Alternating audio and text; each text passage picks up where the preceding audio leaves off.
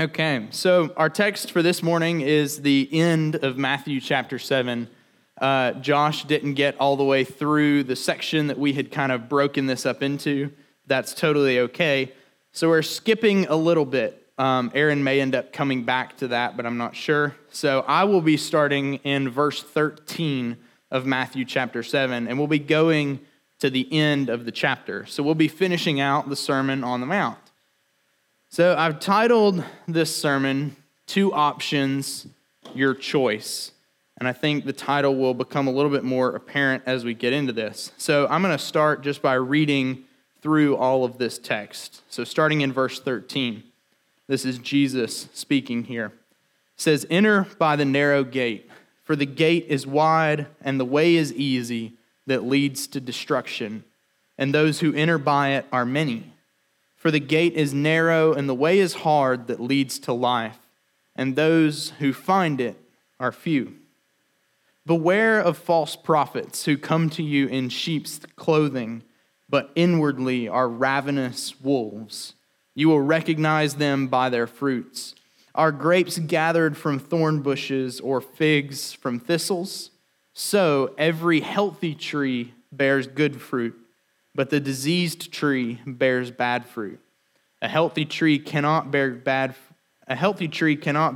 fruit, nor can a diseased tree bear good fruit. So every tree that does not bear good fruit is cut down and thrown into the fire. Thus you will recognize them by their fruits. Not everyone who says to me, 'Lord, Lord,' will enter the kingdom of heaven, but the one who does the will of my Father who is in heaven. On that day, many will say to me, 'Lord, Lord, did we not prophesy in your name and cast out demons in your name and do many mighty works in your name?' And then will I declare to them, 'I never knew you. Depart from me, you workers of lawlessness.' Everyone then who hears these words of mine and does them will be like a wise man who built his house on the rock. And the rain fell, and the floods came, and the winds blew and beat on that house, but it did not fall, because it had been founded on the rock. And everyone who hears these words of mine and does not do them will be like a foolish man who built his house on the sand. And the rain fell, and the floods came, and the winds blew and beat against that house, and it fell, and great was the fall of it. And now when Jesus finished these sayings, the crowds were astonished at his teaching, for he was teaching them as one who had authority, and not as their scribes." So that is all of the text that we're going to be working through. So I want us to first focus on, you probably have this broken up into section headings, at least I do. So each of my points is following these section breaks. So we're going to start with my first point here in verses 13 and 14. So two paths is that first point in these first two verses. So look at it again with me. So these first two verses, Jesus outlines for us the two types of life that people live: the life of belief and the life of unbelief. He gives us two different examples here. Gives us a negative example of the wide gate. He tells us that that gate is wide, that that way is easy, that many enter through it, and that that way, that gate, leads to eternal destruction. And then he gives us the positive example of the Christian life, the life of belief, and he tells us that that gate is narrow, that the way is hard or difficult, that few find that way, but that it leads to eternal life. So we see immediately, I think where you probably can understand where I'm going with this, there are two paths. And we will see this repetition of two, this contrast repeated throughout all of these sections.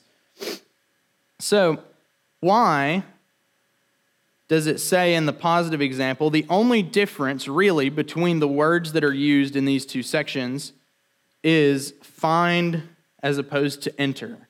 So we can see pretty easily the contrast between wide and narrow, between destruction and life, between easy and hard.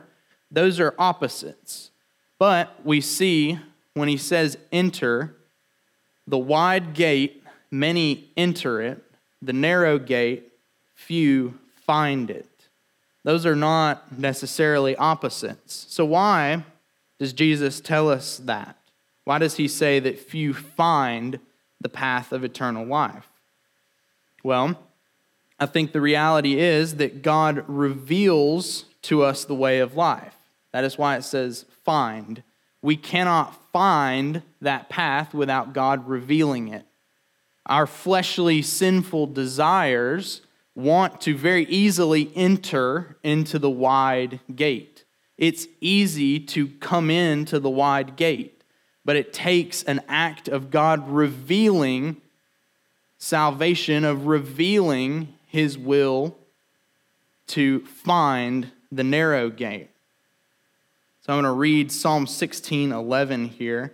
It's a pretty famous verse, I would think. And it tells us,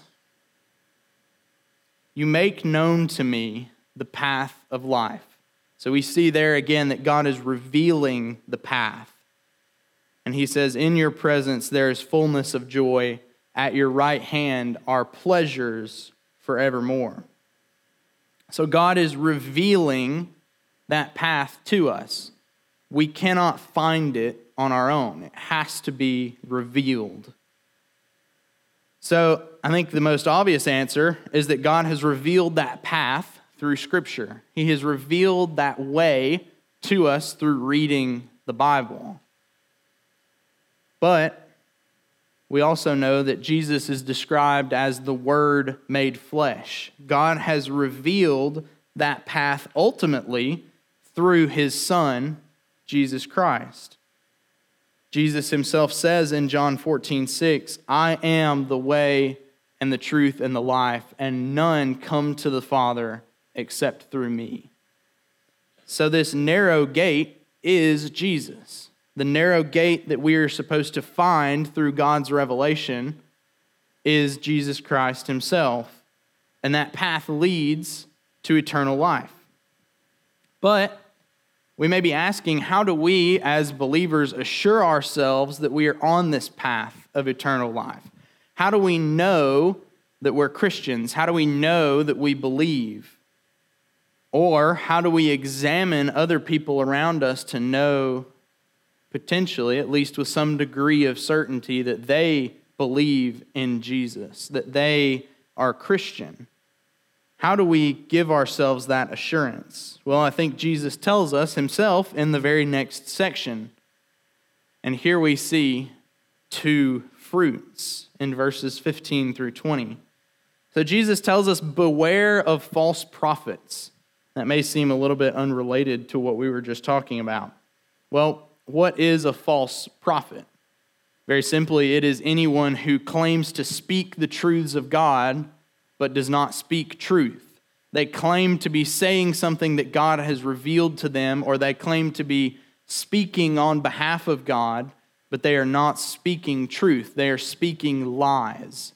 So Jesus is telling us, beware of these false prophets. Outwardly, they appear as innocent sheep, but inwardly, they are ravenous, hungry wolves that desire something other than God. They desire, whatever it may be, something of the world. They desire money or popularity or notoriety. They desire to be liked. But whatever they desire, it is something other than God himself and something other than his Son, Jesus. If you remember earlier in this Sermon on the Mount, in the Beatitudes, Jesus himself says that blessed are those who hunger and thirst after righteousness. These prophets, these false prophets, are the opposite of that beatitude. They hunger and thirst after the world, so they are described as ravenous wolves. Now, that may be some people you know in this day of cultural Christianity. Outwardly, they maybe do the right actions, they say the right things, but inwardly they hunger after popularity. In our area of the country, it's pretty common to be in the church. It's the popular, maybe well-known thing to do. But inwardly, they do not hunger after God. That's not why they are in the church. They're here to make themselves look good, or to meet new friends, or to enjoy the music and the motivational speaking or the preaching. They're not here for God. So in verses 16 through 20, Jesus tells us how exactly we can test these prophets, how we can see if they're false. He says that we will know them by their fruits. Well, what does it mean to know them by their fruits? I think we understand for the most part this metaphor that Jesus is using. We know that fruit is your actions that flow out of your heart for God. They are the evidences of your Christian walk. But Jesus points out that good fruit can only come from a good tree, and that bad fruit can only come from a bad tree. Then verse 19 gives us a glimpse of the eternal destiny, the destination of those bad trees. They will be cut down and thrown into the fire of hell. That should rightfully scare all of us, because we should be quick to examine ourselves, to examine our own hearts, to see if we are producing this good fruit. Because if we are not producing good fruit, we are not a good tree. And if we are not a good tree, then we are not in Christ. And if we are not in Christ, we are going to hell. But not even everyone who can display good fruit is a good tree. And Jesus shows us this in the third section. So we jump down to verse 21, and here we see two hearts. So we've seen two paths of life, two fruits, two evidences of our Christian walk, and now we see two hearts. So we're getting closer, I think, to the central matter of testing or examining our faith.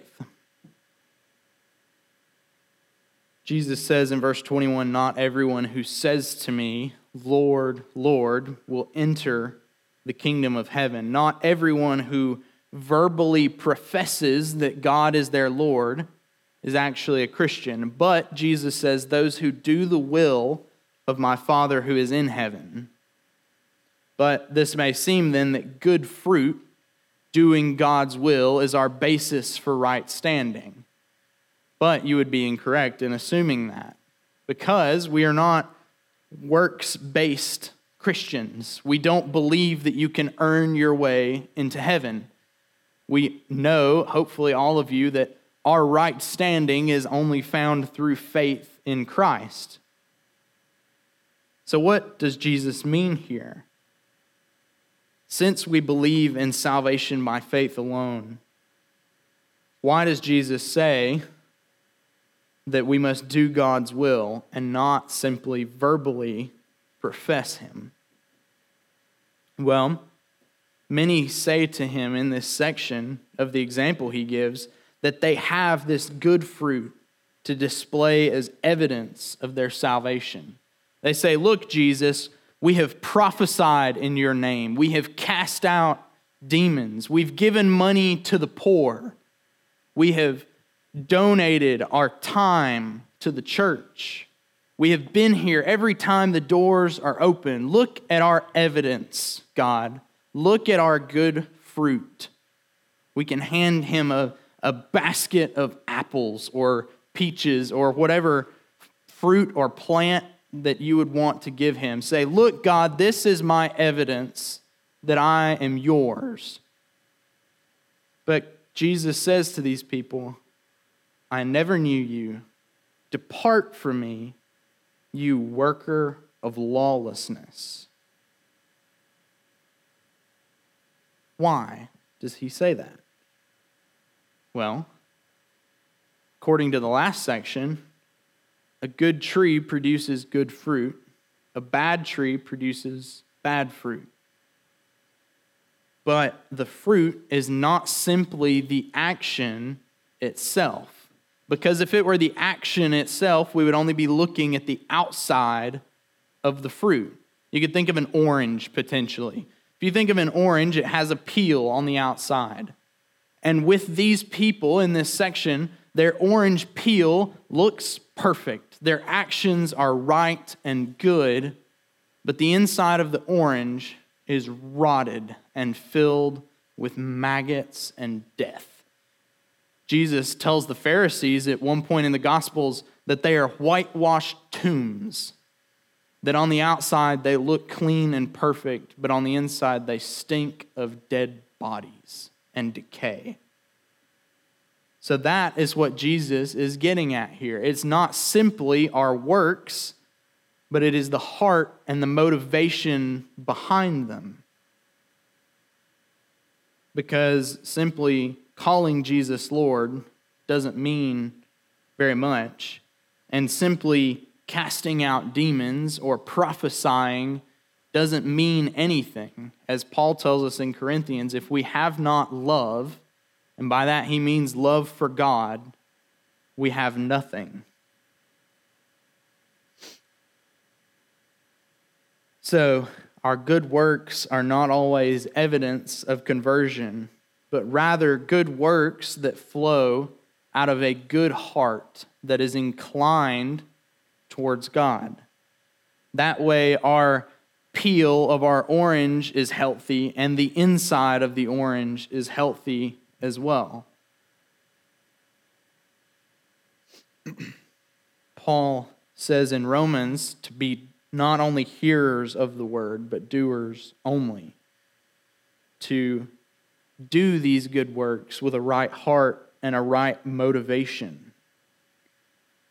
But what is the foundation of this right heart towards God? How do we have a right heart? What does it mean to be inclined towards God, to love Him and your works flow out of that love?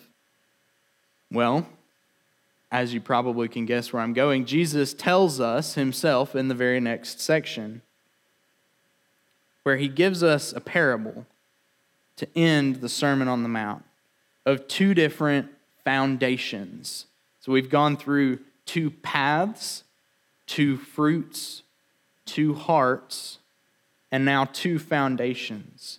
And he gives us a parable of two people who are building houses.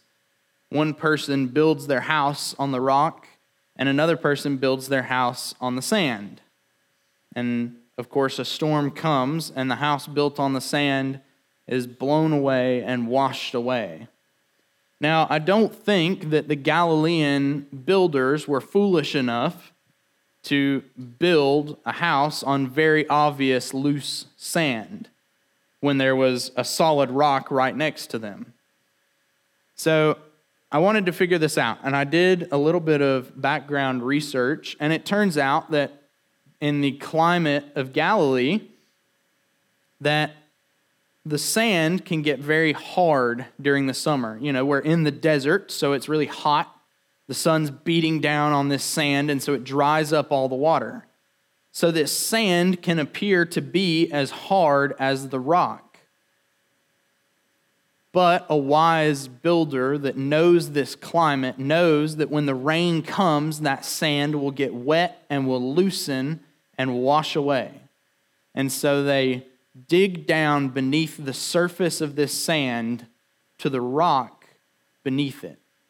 They avoid being surface level and being easy and building on this hard sand that in the end will be false and will wash away. And they dig down to the rock to have a steady and sure and solid foundation.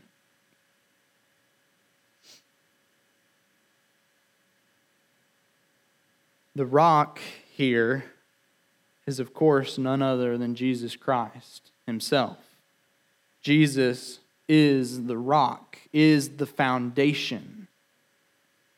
If we view potentially the house in this parable as the center of our lives, in Jewish culture, the house and the home and the family was pretty much everything you did. You were always with your family. You were always in your house doing stuff around the house or on the farm. The home life was very important to them. So the house here in this parable is the center of our lives. It is everything we do, everything we are, everything we will be. And Jesus is telling us to build our life on the foundation of himself. To build our lives on him. Jesus and his sacrificial death on the cross is our foundation for a right heart. It is the root of the good tree that will produce good fruit. And so then we end with Jesus speaking. Jesus is done. The Sermon on the Mount is finished. But then Matthew adds 2 more verses to the end of this chapter before he transitions out of the Sermon on the Mount. He says, and when Jesus finished these sayings, so when he finished all of the Sermon on the Mount, the crowds were astonished at his teaching, for he was teaching them as one who had authority, and not as their scribes. Now, why in the world would he end with that? I feel like it would be pretty dramatic to just end with, and great was the fall of it. That's usually where we stop reading the Sermon on the Mount. But I think it's important that Matthew adds these 2 verses at the end, because I think it can seem apparent now why Matthew wrote all of the sections before this in this particular order. He starts off with these paths of life. He starts then into the fruit of that life and how we can test that we are on that path. And then he gets into our heart and our motivations behind the actions that we do. And then he goes into our foundation and how we can build our lives on the rock of Christ. He's getting down to the root and the heart of the matter. But then he adds these 2 verses, and they seem to not fit in place. But I think these last 2 verses are the most important of the entire Sermon on the Mount. And I want to prove this to you by asking a question. Why should we build our foundation on Jesus? What hope does he offer us? What can he give us that makes his foundation more steady and sure and solid than what the world has to offer us? I can go build my foundation on money and go into business and be a millionaire and do pretty well for myself for 80 so years. Whereas I know plenty of poor missionaries in the Middle East or Southeast Asia that are struggling to find food and shelter. And they scrape by for 80 years sharing the gospel. For 80 years, that foundation of money may seem a lot more sure than going and becoming a missionary. So why would those missionaries forsake everything for that? Why would Jesus be a firm enough foundation that we could trust in him even when we don't have food or shelter or clothing for our entire lives? Well, I think the answer is given to us by Matthew. Jesus was teaching as one who had authority. What kind of authority is this? Where does he get this authority from? Well, who is Jesus? Peter tells us he's the Son of the living God. He teaches as one who had authority, who being sent by the Father, he was God in human flesh. He was given authority by the Father, and more than that, as God, he had inherent divine authority. He was God himself walking among us. The scribes did not have that kind of authority. The scribes quoted each other and based their authority on who they could quote or how many Bible verses they could remember. They based their authority on their position as a priest or their age or how many books they had read. But Jesus speaks as authority because everything he says and does is authoritative because he is God. Now, what hope does that authority offer us?